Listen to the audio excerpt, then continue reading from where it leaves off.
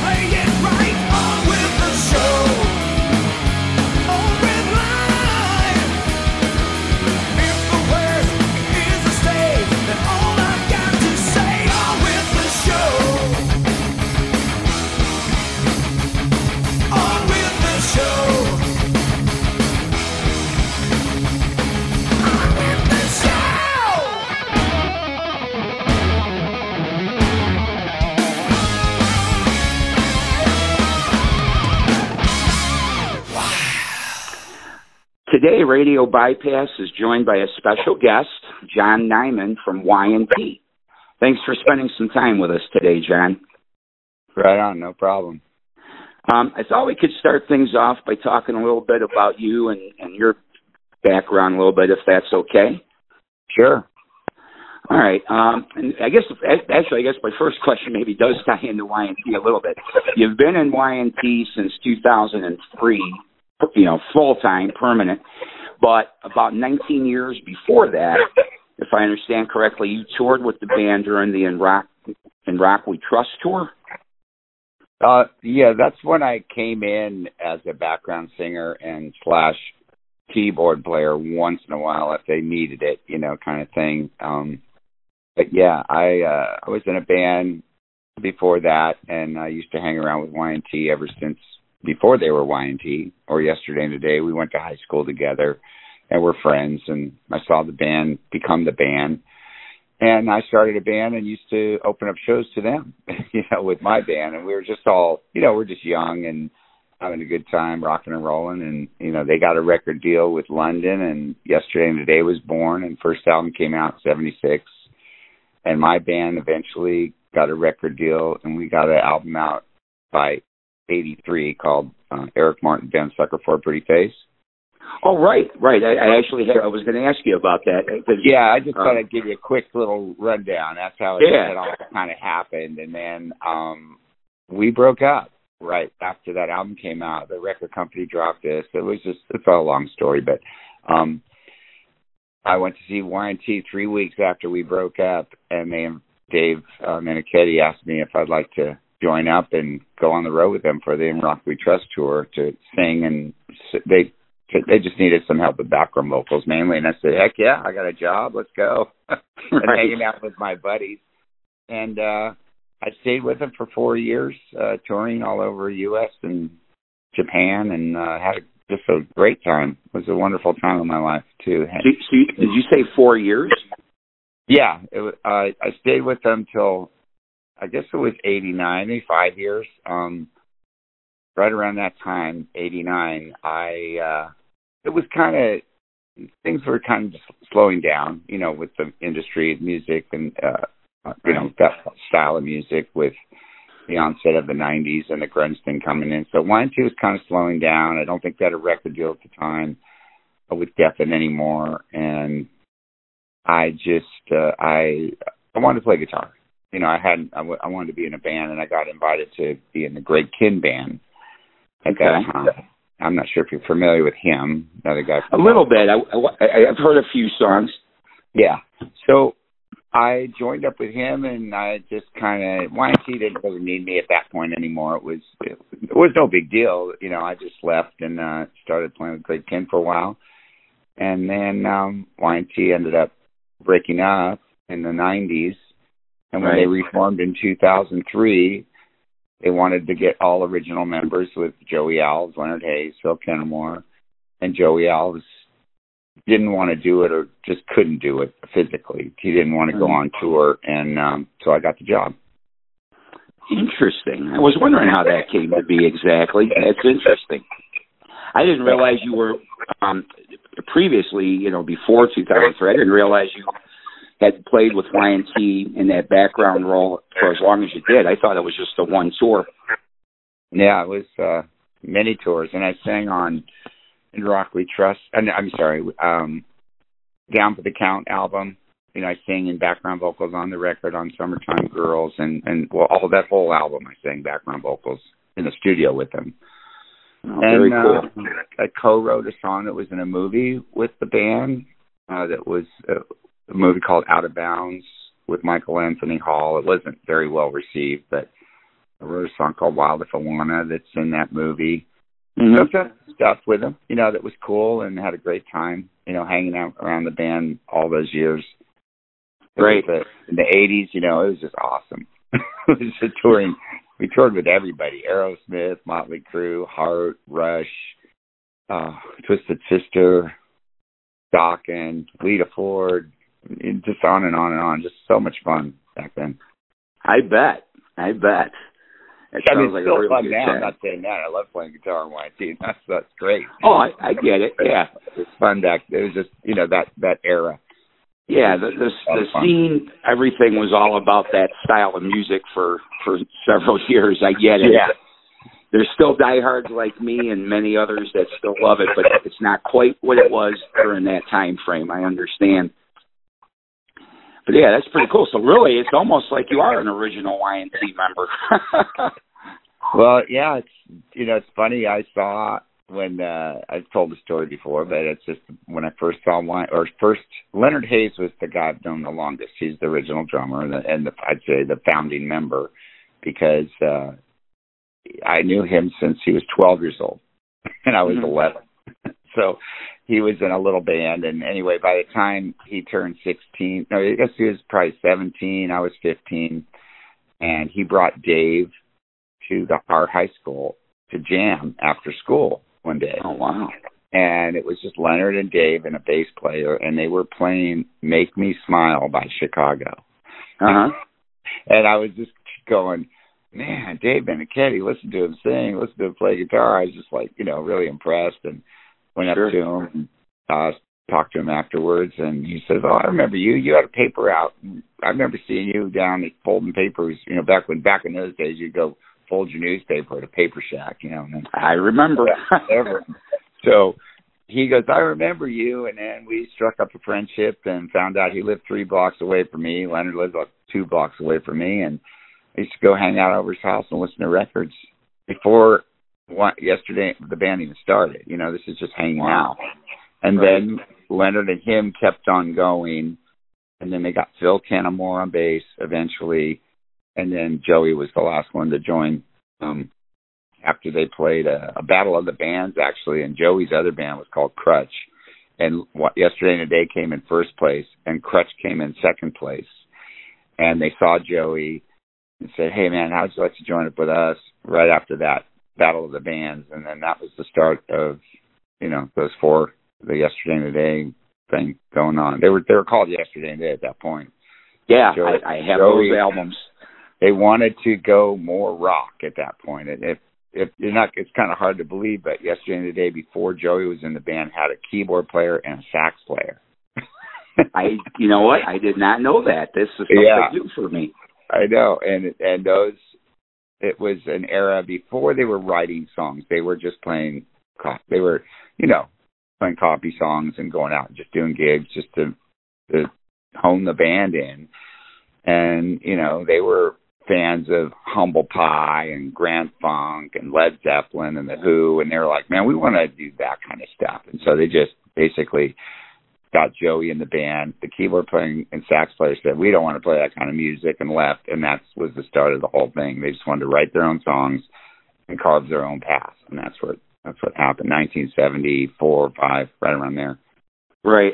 And you got a record deal for it pretty quick. I mean, after they were just on fire. They were writing those songs, and they opened up a show to Queen and on Bohemian Rhapsody tour. and the London Records was in the audience there that night. I don't know, and they got signed that night, opening up to Queen in Berkeley, California. Wow, I didn't know how it came to be. That's really wild. And yeah, that first record came out in '76, if I remember right. Yeah, '76. Wow, so they got signed and got the record out pretty quick then. I was at that show when I was there to see Queen and my buddies Yesterday and Today play, and it was awesome. I mean, it was only like 2,500 people in the audience. And Queen was doing Bohemian Rhapsody tour. It's amazing. Wow, that is amazing. Yeah. Wow, that's pretty neat. So, opening for Queen got them the record deal. I never knew that before. Yeah. And they only did 2 albums for London, right? And then they switched over to A&M. Correct. Yeah. Yeah, that's what I thought. Oh wow, that's really some interesting backstory right there. I like it. A good Y&T historian. Yep, that's what Dave says. He goes, John, you should just do the interviews because you know everything too. You've been there since the beginning and know all the backstories. Yeah, I'm impressed. All right, and then Eric Martin, we talked a little bit about.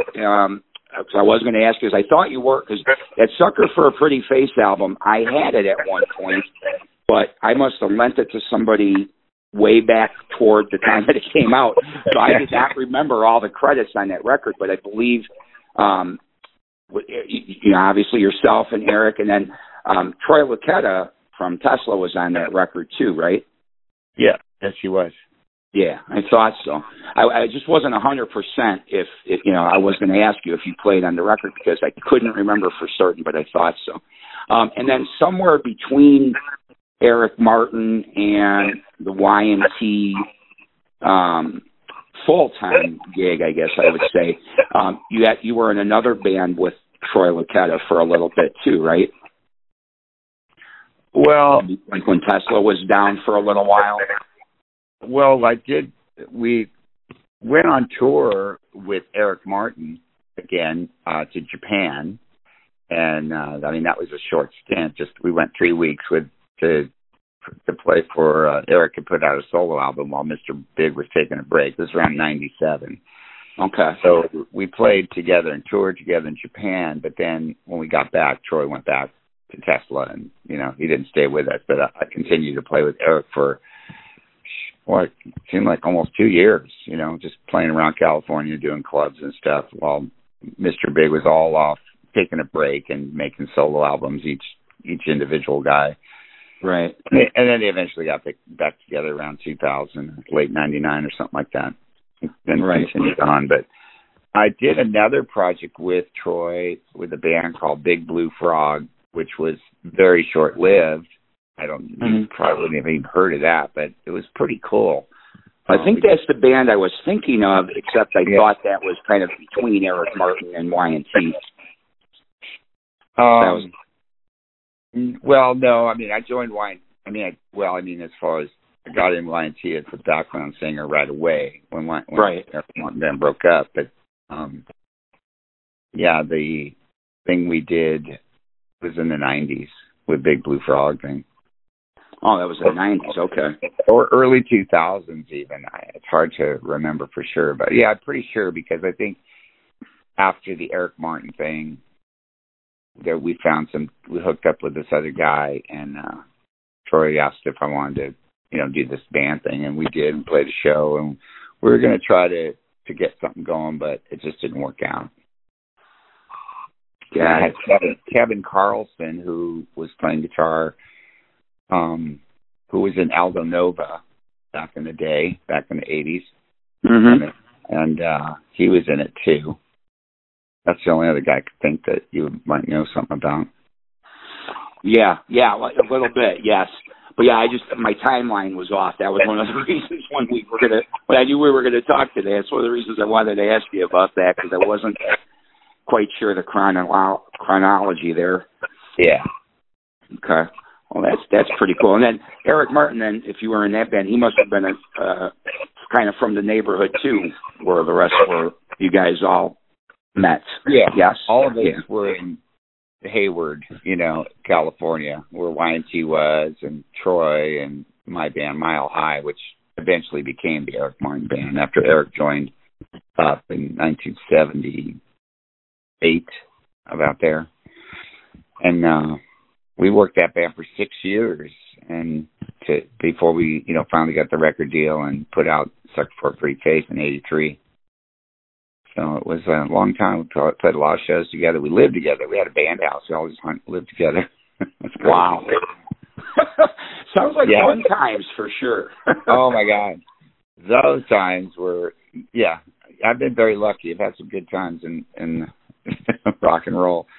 Living up there. I lived with Greg Raleigh from Journey for a while, too. I mean, that's how... Oh, my gosh. That's how the band house came to happen. Greg Raleigh, when he left Journey, his first project was to produce us. We were called 415. That was the name of the band at the time. Right, after the area code, right? After the area code, yeah. And Herbie Herbert, Journey's manager, was handling us. And so Greg Raleigh, we were going to his house and working in his home studio and practice. I mean, it was big enough for the whole band to set up in there. And we were practicing and driving back to Hayward every day. And one night after practice, he says, "John, why don't you just stay here? You don't need to drive home, And I was like, "Oh, okay, And then next thing I know, he goes, "You want to just move in here?" I said, "Okay." Him and his wife, lived, and he just said, "It'd be really nice because a lot of times we take off on vacation, you can just watch the house." I'm like, "Sure, no problem."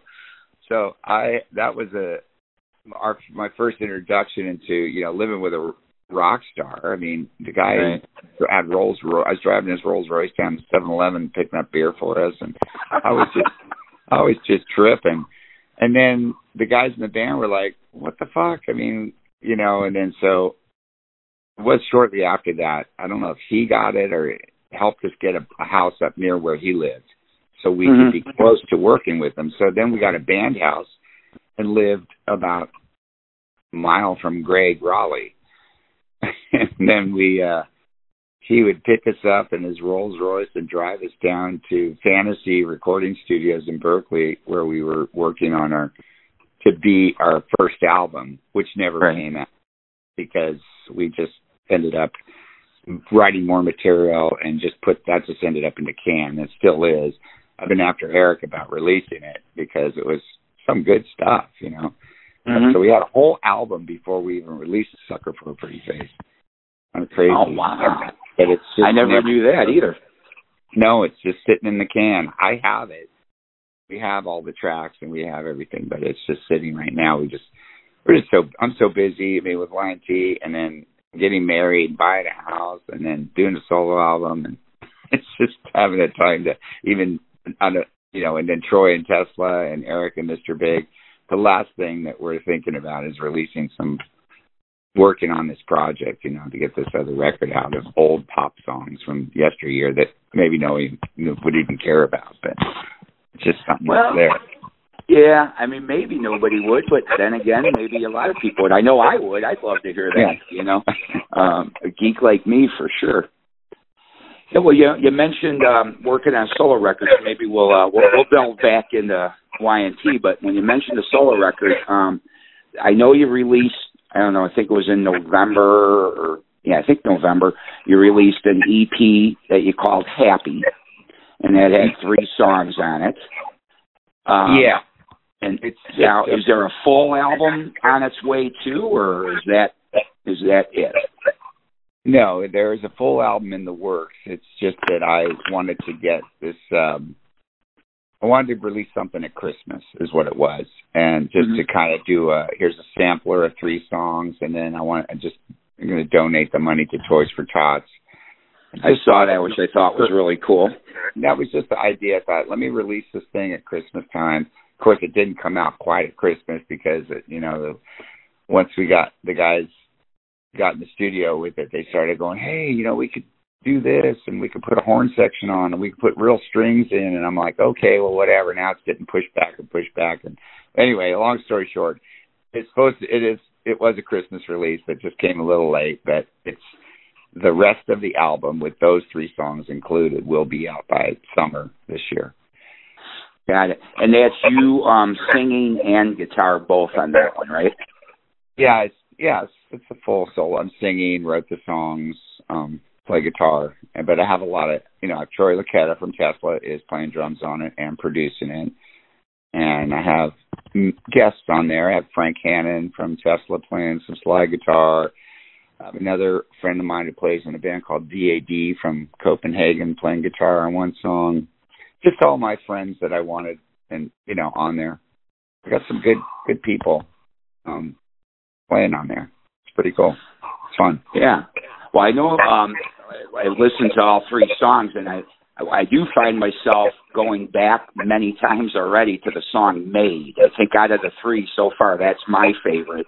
I always have an early favorite, and then, I go back and now this is my favorite. But right now, that song Made, I think, is really good. Yeah, I always thought that when we were recording it, me and the bass player, Eric Westfall, who actually co-wrote on that song, and he, the three, him and Troy and I basically did the whole record. I mean, we recorded all the basic tracks and been working it from the beginning. And then I just brought in some other musicians to play on it. But all the way through, I always go, Made, that's the tune. I mean, I think that it just has a good feel to it. And it's very pop, style, kind of like Eric Martin Band was in the old days. Yeah, maybe. Yeah, I guess so. I guess I compare it a little bit to what I heard from that Sucker for a Pretty Face record. But I just think it's a really strong song. All three of them are great, but that one in particular just really stood out to me.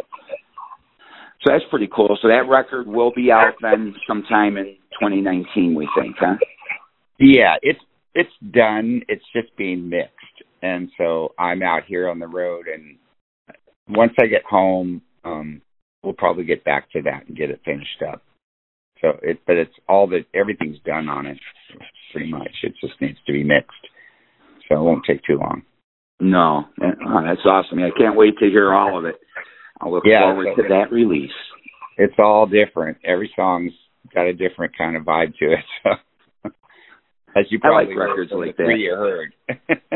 Right. I mean, even though it's me singing, I mean, I'd say those three, Happy with the horns, it's just right. Compared to Made, and then Pray is total, down, gospel, and just different, and the strings on there. It sounds like a movie soundtrack to me or something. Yeah, I could see that. Yeah, I could definitely see that. Well, that's good. Yes, I did want to talk about that because I really do like that, and I thought it was cool that you were donating to Toys for Tots because that's something I participate in, not every year, but I do the motorcycle ride that we have in Chicago for that every so often. So it was kind of nice when I saw that's what you were doing with it. Yeah. And then talking about being on the road, you're out on the East Coast right now. I know you got another show tomorrow night. And it looked like your schedule's pretty full till at least May. It looks like you don't have a ton of time off even then, it looked like. So it seems like it'll be a while before you'll get a chance to do the mix on this Happy record. Oh, yeah. Well, I have, I don't need to be there while they're mixing it. I mean, they did those three songs without me there. They just send me the tracks. That's the beauty of, this time. It's just that they email me the tracks, I listen to them, and I tell them what I think and send it back. So it works good that way. I don't actually have to be in there. Got it. They know what they're doing. I mean, Troy Luccketta and the engineer Bo Maxwell, who's doing this, are doing a fantastic job. And usually they just send me, once I hear it, I just go, it's better than I thought it was going to turn out. that kind of thing. So they're really doing a good job. Can't believe Troy's got time for that, too, with everything he's got going. I interviewed him a few weeks back, and, Tesla's schedule's pretty full, and he's trying to get his Troy Shows Up thing going, and can't believe he's got time either. He don't have time. I don't know how he does it. I just said, hey, Troy, come on, let's just get this done. And he goes, oh, you know what? I have some time. So that's how it happened. And they went in and did those three songs. And then I said, okay, let me release these 3 songs, so just get it going so people can hear it and can talk about it, and then we can kind of hear what we're doing. Give it some time and make sure we're on the right track. And we could still remix the 3 songs that we released. That's the good thing, and to put it on the next record. If there's anything we didn't like about the EP, we can still change it on the final one. So that's sometimes you don't have that option. You mix something and you put it out and you go, oh man, shoulda, coulda, woulda, did it different. So that kind of gives us that option to make sure that what we're doing is sounding right. And of course, Troy's already said he didn't feel the drums were right on Made, and I kind of agreed. They could have been a little bigger sounding, but it's okay. That's why. So this EP will be a special edition. Right. This one thing, it might be a different mixes and a different cover for sure. So nothing wrong with that. Nothing wrong with that. I like stuff like that. I like the little special editions or things. Once they're all gone, I'm not going to make any more up. So it'll be when you get to the point of putting the full thing out. Will you release it in a physical form or just digitally? Oh no, I'm putting it on vinyl and CD. And, of course, it'll be on iTunes and all that. Yeah. Right. Yeah, because I found the EP on iTunes is how I came across it, so I wasn't sure. Did that come out in a physical form? Yeah, we sell them at the shows, at the Y&T shows, and you can purchase it on CD Baby or Amazon or, any of these formats. But it's if you buy it at the show, it's $5, at the Y&T shows. But if you go to Amazon, they charge you like $10. Oh, really? It's more on Amazon. I know. They just put a set price on it, no matter how many songs are on it. So that's not really cool. But I have no control over that. Oh no, I know. But I'm glad you got them out on the road with you, because then I'm going to pick up the physical copy when I come see you next week. Yeah. Okay, well, that's fantastic. All right. So another thing, I don't want to take up too much of your time, but I did want to ask you, while we're talking about recording, with Y&T, there's been one studio album, I think, since you've been in the band, Face Melter, and which is a great album. I think it does the Y&T catalog proud. But I was wondering, you wrote the song Wild Child, and I was wondering, is that a song that you had for a while, or was it written specifically for Face Melter? I actually had that song in my, mind, a song I would play and jam on once in a while, along with many other songs. And when we were working on Face Melter, I thought I think this would be a good Y&T song, And so I brought it. I got together with Phil Kennemore, who lived close to me at that time, and went over his house, and we were just starting to show each other ideas and tunes. And I started to play that and sing it for him, and he goes, "Oh, we're definitely doing that one." And I went, "Oh, okay, good." So we went when we got in the studio with at Dave's house to start recording or start to work on the Face Melter songs. That was the very first song that we worked or we heard or we did in the rehearsals. Dave, Phil just said, "Hey, John, play that for Dave. I want him to hear the song." And I started to play it and sing it, and we jammed it. And he goes, "Man, this is great." He goes, "Good job, John. This is a great start." So it's actually the very first song of Face Melter session that we started with, which was kind of cool, because I'm like, great, the band likes one of my songs right off the bat. So yeah, it's a good start. I know this is crazy, but Dave even wanted me to sing it at first. And I said, "No way." There's no way. He goes, "I think you should, because it's cool." I said, "Yeah, but you know what? Y&T hasn't put an album out in 13 years. The last thing a Y&T fan wants to hear is the new guy singing a song on the album." I knew the song ain't going to get near the mileage unless Dave was singing it. So then he said to me, well, I want you to play the lead solo on it. And it's your song. You should play the guitar solo. I said, "Nope." I go, you're going to play the guitar solo because, again, it'll get much more mileage if it sounds more like Dave Meniketti, which it does. I think Dave's guitar playing is awesome. What he plays on that and the way he sings it. So that was cool. But then it was I Want Your Money was a song that Phil had written. Well, Dave and Phil wrote, but Phil was working on all the lyrics, and I remember him coming in. He goes, "I want John, you to play the guitar solo on this song because it fits your style of playing." Phil had a lot to do with Face Melter. I mean, he wrote most of it. He had a hand in every part of it, even designing the cover. And he was really adamant about the way it was going to be done. I mean, he said that we're absolutely going to start it off with On With The Show and do that narration in the beginning with the keyboard. Mm-hmm. And we were all, at first we were like, the rest of us were going, well, I'm not sure that that's the right thing we want to do. That song, maybe we should have like Shine On be the first track or, something else. And he slammed his fist on the table and said, no, this is the way it's going to happen. And we were like, okay, Phil, whatever you say. He had a vision, it sounds like. But now it all makes sense. That album, the way it starts and the way it flows, and I just love, he was right. He really had a vision on how that whole record should be laid out. And, and I mean, Dave, too. I'm not saying, of course, Dave Meniketti is all over the record, with his songwriting and playing and singing and stuff. But just so people know that Phil was a really big part of that record. Yeah. And, I was going to ask you, too, speaking of Phil, you yourself also co-wrote Don't Bring Me Down with Dave and Phil. And I was wondering, now, of course, I know your history more, but before I was wondering, was it intimidating to write with two guys that had worked so long together before you joined the band? But now that I know your history with them, I suppose it probably wasn't intimidating. You were already friends long before you came in. Yeah.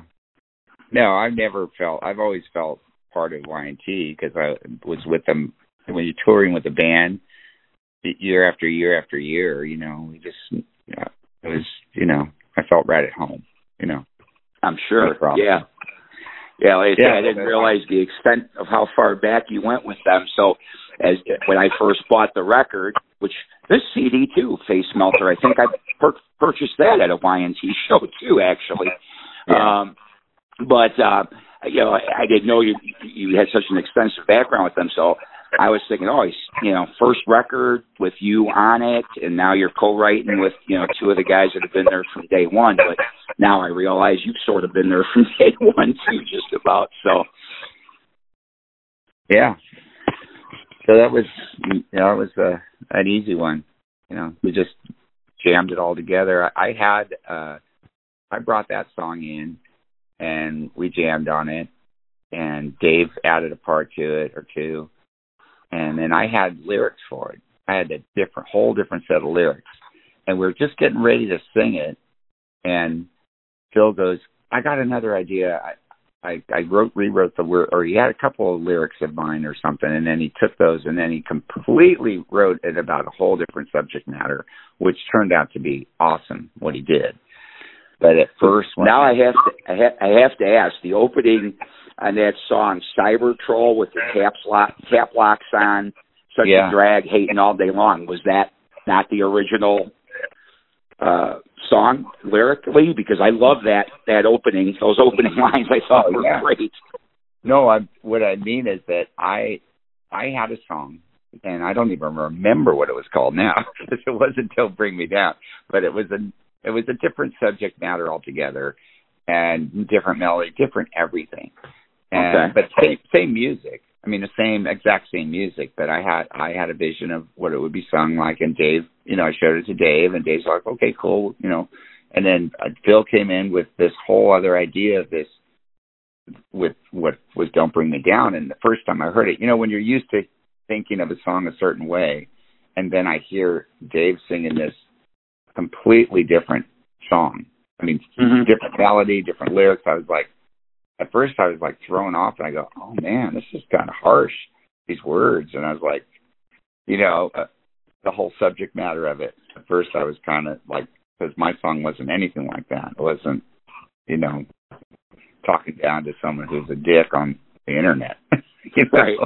But at the end of the day, what a great song and great idea to make a song about that, because, you know, we've experienced that in Y&T, not too much because we're a fan-friendly band and everybody, you know, likes us, you know, but every once in a while you get some crazy guy in there who starts writing a bunch of stuff about you and you're like, what? You don't even know us, you know, to make well, exactly. You know, and that's why I love the song. I thought it's timely because, you know, all this anonymity behind the keyboard and all that, it drives me crazy, you know, whether it's, you know, I'm like you, I mean, it's been nothing personal against me, but I see some things that people write sometimes and I'm like, oh man, that's just not cool in my book, you know.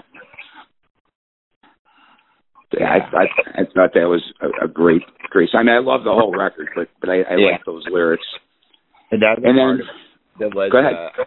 On that song was, I love the Who. I mean, the Who's like my all-time favorite band, and so there's a part in the middle that purposely was meant to kind of sound like the Who. You know, I'm doing this thing on guitar, and Mike's playing the drum part, kind of like a Keith Moon, just a little bit, and Phil's doing the bass part, just slightly in resemblance to the Who.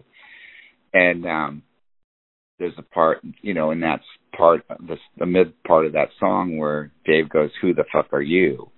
I don't know if you know that part from the Who. Well, I remember the line, something about what did somebody do to give you such a fucked up attitude or something like that. Yeah. I remember that, but there's another line in there then? Well, there's a bridge part that sounds like Who-ish in the style of the music at that point, and which is no big deal. But Phil said, he goes, right here, Dave, you should go, you know, who the fuck are you? And, you know, just like in Who Are You by, you know, Daltrey does. Right. And he goes, no way. He goes, there's no way that we're going to do anything that's going to resemble another band or steal from them. And he goes, no, but it's not about that. It's because John's a big Who fan and you should do it because it's cool. And this is the conversation that Dave's like, he's sitting on the couch, right, in the studio, and we have the microphone right there in the recording studio. And so Dave just jumps up, he hits the keyboard to record, and he goes, does that "Who the fuck are you" that's on the record. One take, just like, okay, look, what do you mean, like that? He sits back down and Phil's like, yes, exactly, just like that. That was perfect. And so that's what's on the record. But that was the conversation that led up to it. Dave did not want to do, he goes, Y&T doesn't copy other bands. They don't need to. We are who we are. And he goes, come on, you got to do it for John. He loves the Who. Yeah, it's just paying homage, you know. Yeah, but... And nobody, and then he thought maybe someone might, you know, a critic might say anything, but I think there was only one guy in England that mentioned something like, that kind of sounds like the Who right there, you know, but it's no big deal, you know. If you're going to copy anybody, copy the greats, you know. Yeah, for sure. Well, that's so cool. Now I haven't listened to Face Melter in a while. I'm going to have to listen to it again now. I got to remember that because I remember the beginning part because those lyrics really resonated with me in the very beginning. I love the way it opened up. So those are ingrained in my brain, but now I'm going to have to pay attention to the other part. And the other part on that song that I thought for sure was going to get cut out of that was I started the song on acoustic guitar because I wrote it on an acoustic guitar when I was playing it, and so I had this little beginning part that goes right after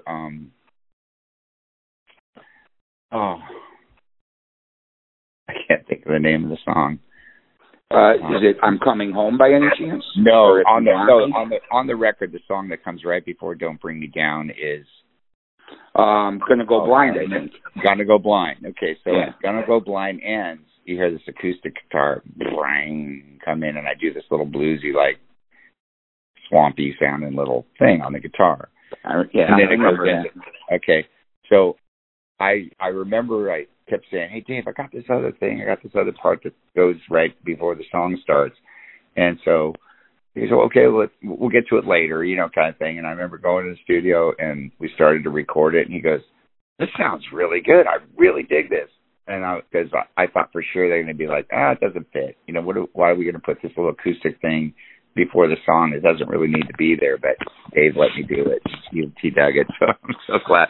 This is one of those things when you're writing something, you go, well, they're probably not going to like it. That kind of attitude that you just try anyway and see if it works. But it makes absolutely.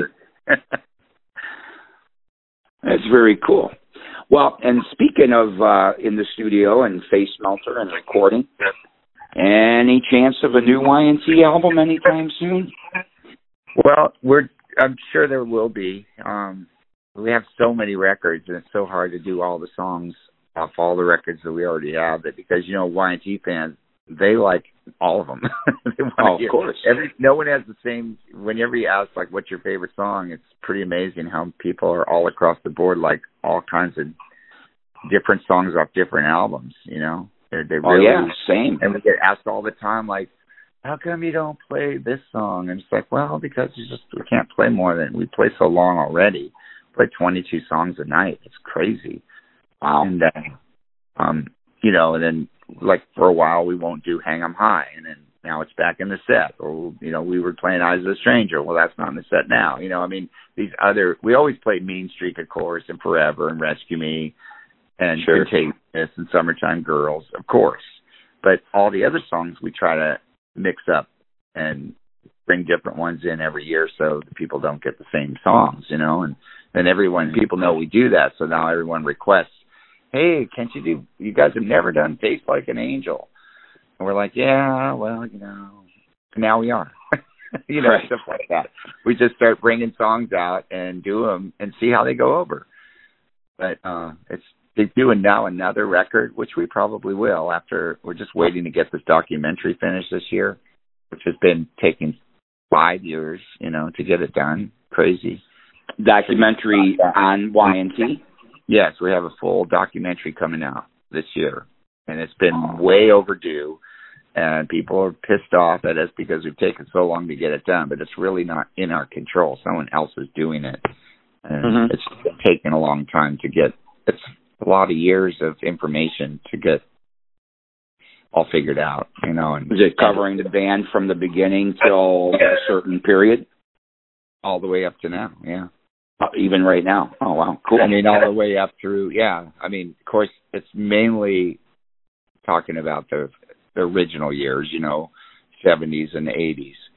Most of it, of course, is all about the original 4 members and all those stories and everything that happened. Sure. From then on, it's just been, it's not like we're making a bunch of new records, and there's not the history of the band from there. They were broken up for a while, so there's not much to talk about. Right. And then when we reformed, there's not much to talk about, except for, when Phil passed away and then Leonard and Joey and, Right. Yeah, for Dave, that's got to be, well, and you too, you've been friends for so long. It's got to be so strange to be in a band that started out with 4 guys and now you're the only one still living. That's got to be a strange feeling. It was cool when I got in 2003, and it was the 3, Leonard, Phil, and Dave and me. I was really happy to be taking, Joey's place or staff, whatever, however you want to look at it. It was very cool to be with those guys and playing MT at that point. But then Leonard was he was getting sick. He had emphysema, and he was slowing down. And then Phil, we got Mike in to replace him, and then when Phil passed away, all of a sudden gets cancer right after Face Melter. Right. It was so sad, and to lose him, and then we got Brad Langen to take over for him right away, and we carried on, the legacy. And the coolest thing, it was so sad to lose Phil and Joey, I think, in the same year, or at least within 6 months of each other. It was very close, I remember, yes. They both had just played. We asked them if they would come play with us at the Fillmore in San Francisco, and we got both Leonard and Joey up on stage at the same time playing with us at the Fillmore, and it was so cool. It is. Because people, at least there's video of it, and they're playing with us, and we have the poster with their name on it, the Fillmore poster, and it says featuring, Leonard, Joey and Leonard. And then they passed away. I guess Leonard, passed away that September. We played Fillmore like in April or May, or around that time, and then he passed away in September. And then Joey passed away the following year in around March, I think it was. So, yeah. Yeah, that's so sad. I know. And nobody was, what I consider old either. Everybody was young. Phil was like, 57? And the other two were maybe 62, 63 at the time of their passing? Yeah. I think Leonard, Leonard and I are the same age. I'm 62 now, so I think Leonard was probably only about 60. Got it. Okay. Yeah. And Joey was probably 62. Yeah. I think he was a little older. Man, yeah, it's just so sad. But so where you had those two up on stage, will that footage appear in the documentary when that comes out? It could be. It's not like it was professional camera work, so it was just people with their, handheld cameras or phones, out in the audience. You can't film at the Fillmore unless you want to give them $10,000. It's an iconic, historical place, and everybody wants to record there. Tom Petty's done a live thing from there, and you can use I guess they know what they have, so they make these artists that can afford it. Like, $10,000 is nothing to Tom Petty, so right, he's going to make the money. But for us, we're like, no, we're not going to. It's a bit pricey. Yeah, a bit pricey. Unless you're going to sell a lot to make a live album there or a video, Right, that's the deal. So we can't have any professional cameras in the audience. I gotcha. Yeah. I gotcha. All right, so we don't know for sure when we'll see a new studio Y&T record with new music, but now let me ask you this: last year, you released an acoustic thing, an EP called Acoustic Classics Volume 1. And I know at the time it was said that there may be more of these coming out. Is that still happening? Yes. Since we decided to call it Volume 1, because after we did those 6, we go, you know what, that was kind of fun. After we had finished recording it, and we said, let's call it Volume 1, and so that way, in case we could follow it up, it makes sense, kind of put it out there. So I was just talking to Dave about it. I said, we should just go back in and do another, pick another 6 songs, because we have so many great songs, and since that worked out kind of fun to do them that way, put a different twist on them, why not do it again? So we'll probably do another one of those.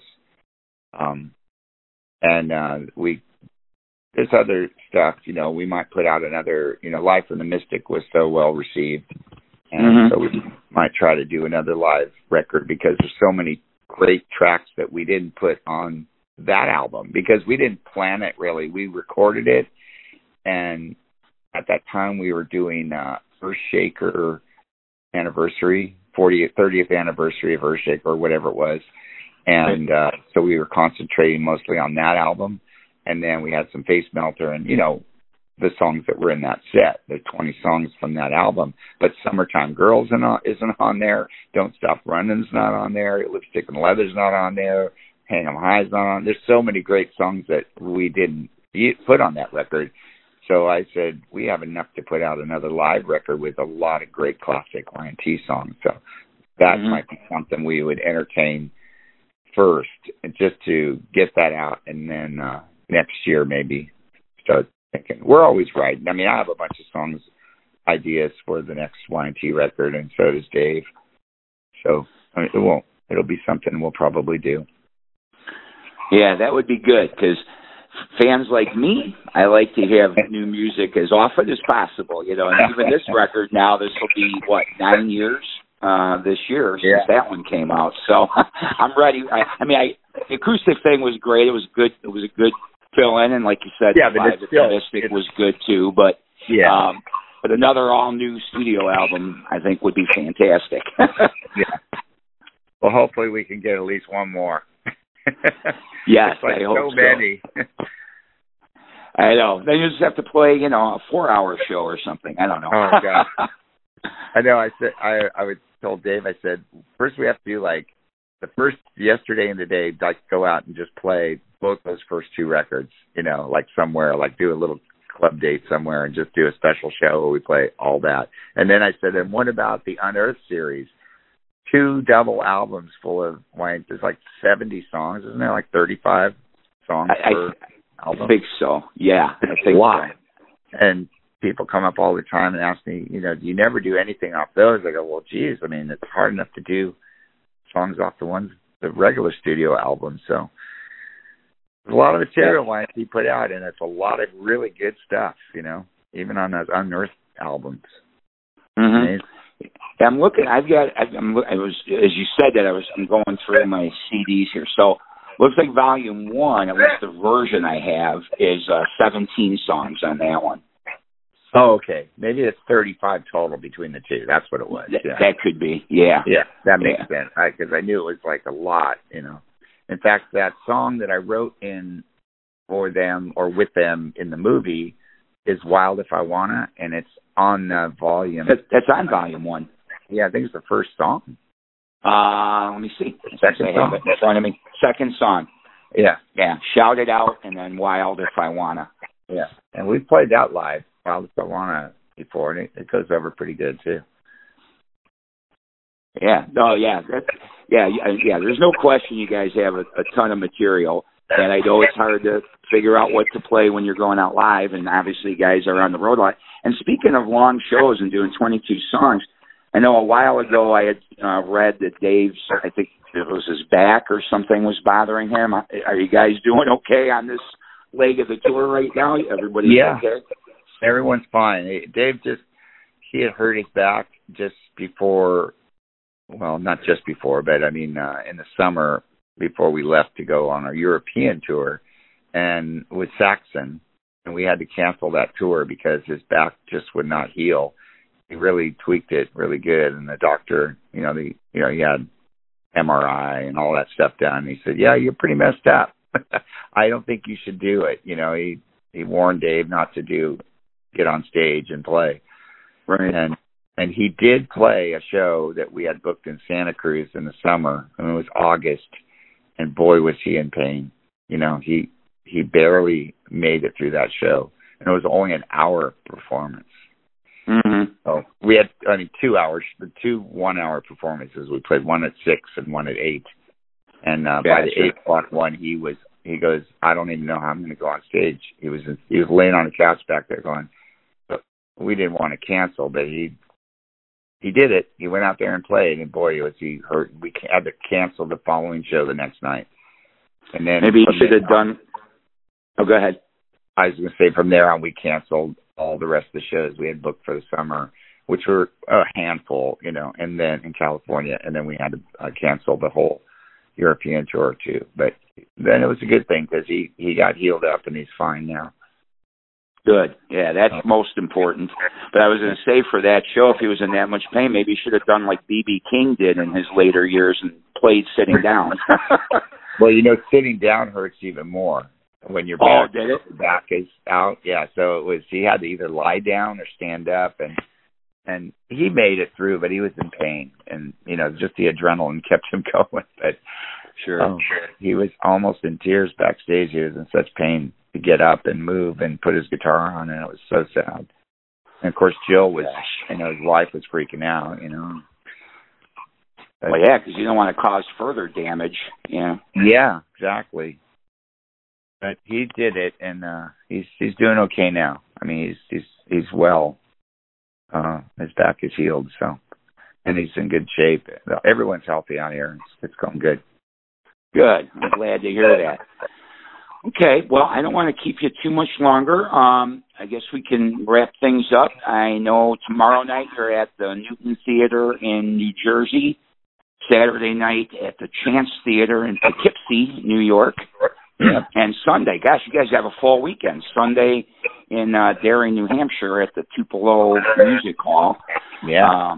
And you got that's 3 nights in a row without a break. Then you finally get Monday off. Gosh. It's more fun to play while we're out here. It's boring when you have a night off like now. So I just sit here talking to you. Could be playing my guitar. Yeah, so I say that it's nice to have a break after you play 3 shows in a row for sure. And well, I'm just thinking for his back and his voice, you know. Yeah, it's funny. It's almost when you're out on tour and you're singing a lot, your voice gets stronger, because you're using it all the time. It's just like working out, going to the gym or something. So it's true. We like to keep playing. We don't like too many days off. I mean, 1 day's off and then play a few more and have another day off. We do 3 in a row, 4 in a row a lot of times when we're in Europe too. Right. Which you're going back to in the fall, right? Yeah. Nice. Is there a difference for Y&T between U.S. audiences and European audiences, or are they the same? It's getting to be pretty much the same. I mean, what brought the band back together was the European community. Spain promoter called up, and that's when and said, "Hey, you guys are popular over here. You should. How much would it cost to put the original Y&T back together?" That's how it started. Mm-hmm. This guy Robert Mills, and from there, the word got out. The promoters heard throughout Europe and Sweden, where the band was real popular. We got invited to play a festival, and then we went on tour with Whitesnake and played in England when I first joined the band. Whitesnake and Gary Moore with the Monsters of Rock tour. Mm-hmm. From there, it just started growing. So the European community was totally on fire for Y&T, and we had trouble. I mean, when we put out Face Melter and we tried to tour in the U.S., it was pretty dismal. We didn't have much turnout. But thanks to Eddie Trunk and that metal show and DH1 and him talking us up on TV and wearing our shirts, and it really made a difference for us. People started to pay attention, and promoters started to call us up. And now when we tour the U.S., it's like being in Europe. People are really digging it. So we have good packed houses everywhere we go, and I just think people don't know. They're like, Y&T's back together, that kind of thing. Sure. I mean, some people, I remember when we first started touring the U.S., they thought we were a tribute band. They just thought it can't be the real Y&T, Wow. They didn't do the research, but now the word's out, and they go, yeah, Dave Meniketti, and at that time Phil was still playing, and right. Yeah, but it's all good now.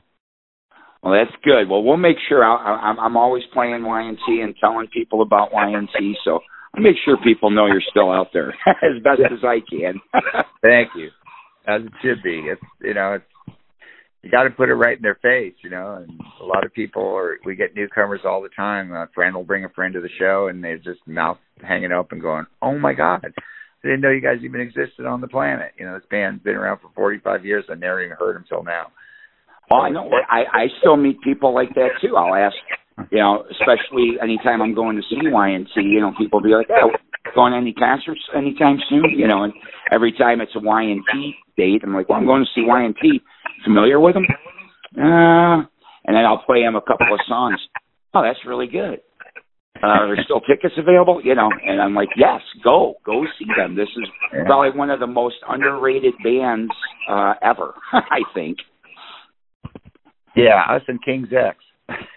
Another great band for sure. Yeah, I'll never understand it. I mean, man, I just never understand it. The first time I heard Y&T, I was a young lad, and immediately I was like, man, the musicianship on this is awesome. The songs are awesome, et cetera, et cetera. And, I went on and I just kept buying every record. And even now today, I'll go back and listen to, Earthshaker or Mean Streak or even Contagious, which is a little bit more recent than those two. And every time I re-listen, it's still great. Or like when the acoustic EP came out, I hadn't listened to Rock and Roll's Gonna Save the World for quite some time. And I listened to the acoustic version, which by the way, was very cool. And I'm like, man, I forgot how awesome that song was, you know. And then maybe go back and listen to the original version. Just a great band, great band. Yeah, it's very, you know, even though it's changed through the years with members slowly, you know, original members getting out of there and new guys coming in, we've kept the integrity of it, you know, especially Dave, you know, is so strong, his voice and his guitar playing. So, you know, when we get up on stage and I know there's someone new in the audience, I'm like, you know, I have that confidence that they're going to walk away going, oh my God, who's this Dave Meniketti? I would hope so. How do I not know this guy, you know? So it's awesome. Well, and yeah. Well, I know, I don't remember what year it was, but all I remember is it was within probably the last 10 years or so, when you guys did I Believe in You that night. Yeah. The crowd, I mean, you guys all killed it, but his vocal, everything, I mean, it was just so unbelievably great. And the audience went nuts. I mean, I think that night was the loudest response. You got a loud response on every song, but that one even more. You killed everybody with that song that night. Many nights, that's the strongest response. And we played in Nashville a couple weeks ago, and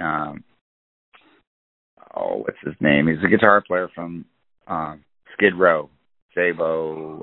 Dave Sabo. Dave Sabo. Yeah. And he'd never seen us or something. I don't know. He was in the audience, and a lot of other musicians were there, friends from Winger and other guys that we know. And after the show, he went on his Facebook and he goes, oh my God, I just saw Dave Meniketti. It's like a religious experience. This guy, thank God, he's the reason guitar was invented. I mean, he was just going off on how great the show was and how wonderful it was to see Dave play and sing. And he goes, I can't believe I never really seen him, you know, all these years, even though he's heard of him. Of course he's heard, probably just never had a chance, you know. So that was a really nice compliment, you know, to have him go on and just talk up Dave and Y&T as being like, hey, you need to go see this, you know, to all his fans. Yep. Awesome. And he's right on the money. If you haven't seen Y&T, folks, you need to go see him. All right. Well, I appreciate your time. I won't keep you. I know it's probably getting a little late too, but I appreciate it. And for the listeners to this podcast in the Chicago area, that date is March 16th at the Arcada Theater. Might still be a few tickets available for that show. So Chicago area people, go listen and check out Y&T.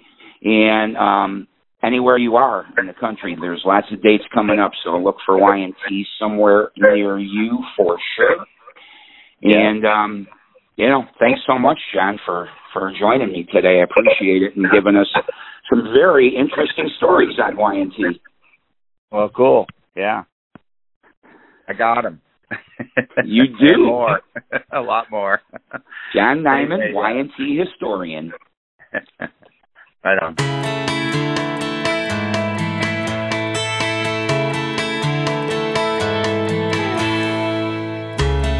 Here we are, just me and you.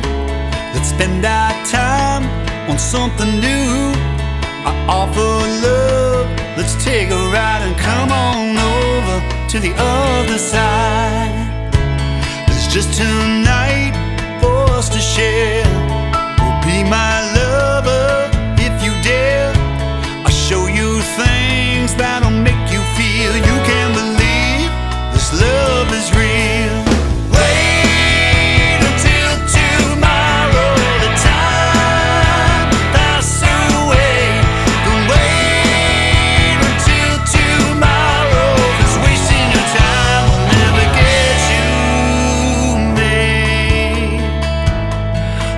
You